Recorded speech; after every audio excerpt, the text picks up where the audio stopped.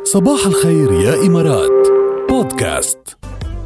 الذكي اللي بيعرف يقطفها بقى اغتنموا الفرصة، فرصة العرض الرائع من IMG عالم المغامرات قبل رجعة المدارس. حجزوا هلأ تذاكر دخول حصريا أونلاين مقابل 20 درهم إماراتي بس، واللعب مقابل 25 درهم لكل لعبة، وتستمتعوا بالمرح بأروع مدينة ألعاب العالم مقابل بس 20 درهم يا جماعة. وما بتعتلوا هم الكورونا لأنه التعقيم على أشده، لأنه السوشيال ديستانسينج متبعين الجماعة للآخر، فحص على الباب، كل شيء مزبوط، كل الإجراءات متخذة. مهم انتوا كمان تاخدوا اجراءاتكم صح وبس، وبتستمتعوا بوقتكم.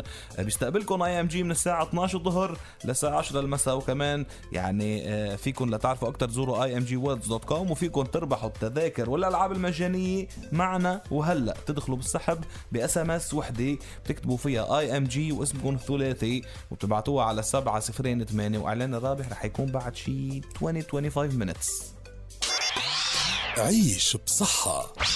ما في أهم من الصحة نعيش فيها. هلا عيش بصحة يمكن بدك تقلي إنه بتخص النساء أكتر، بس لا، هي بتفيد الكل. يعني 5 أطعمة رح خبركم عنها بتكافح شيخوخة البشرة. كل شيء ولا بشرتي أنا بتعرف أنا عندي البشرة هاجس البشرة طبعا لازم يكون هيك، ولازم يكون عند كل الأشخاص. بس عن جد هول الفواكه يعني كتار رح يوافقوني الرأي، وكتار بيدخلون بنظامهم الغذائي، وكتار هلا رح يبلشوا بما انه عن جد مفيدين كتير ومتوفرين. بس ناكلهم ولا نحطهم على البشر؟ لا نعرف. بس لا هودي يعني للاكل. انتم في اشياء بتحطوها على البشر؟ لا للاكل. لا خيار على عيون وقصص هوليك ماسكات شي تاني.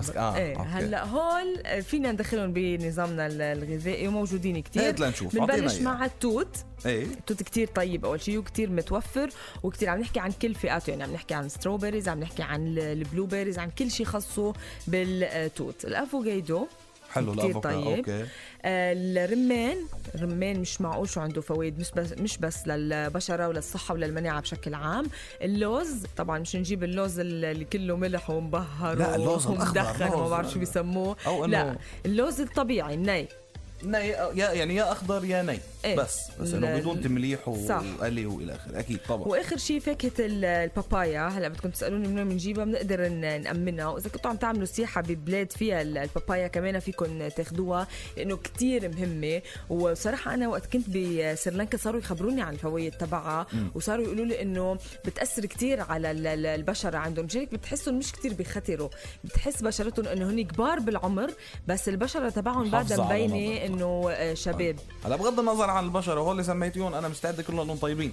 اكزاكتلي. يعني من الفواكه والاشياء اللي طيبه يعني. فانه فليكن. ولا بقول لهم فوائد كتير تانية على فكره غير قصه البشره، فانه اللي ما بتعني له خبريه بشرته في كلهم لغير اسباب. صح، واساسا كتار جد يعني. بتحس مفيدين، بس خلينا يعني نفوتهم بشكل منتظم اكثر على نظامنا الغذائي، بصيروا يفيدوا اكثر. يعني انا لازم اروح دغري على شيء مش صحي. في اطيم الافوكادو وعسل افوكادو وعسل وشيء، وبتجي فيهم الاشياء المكسرات الزياده وكذا، كالوريز زياده كالوريز، بس كميه قليله منهم هول عم تقول بتفيد. طبعا طبعا، لانه حتى العسل هو شيء كثير مفيد. كثير مفيد صح.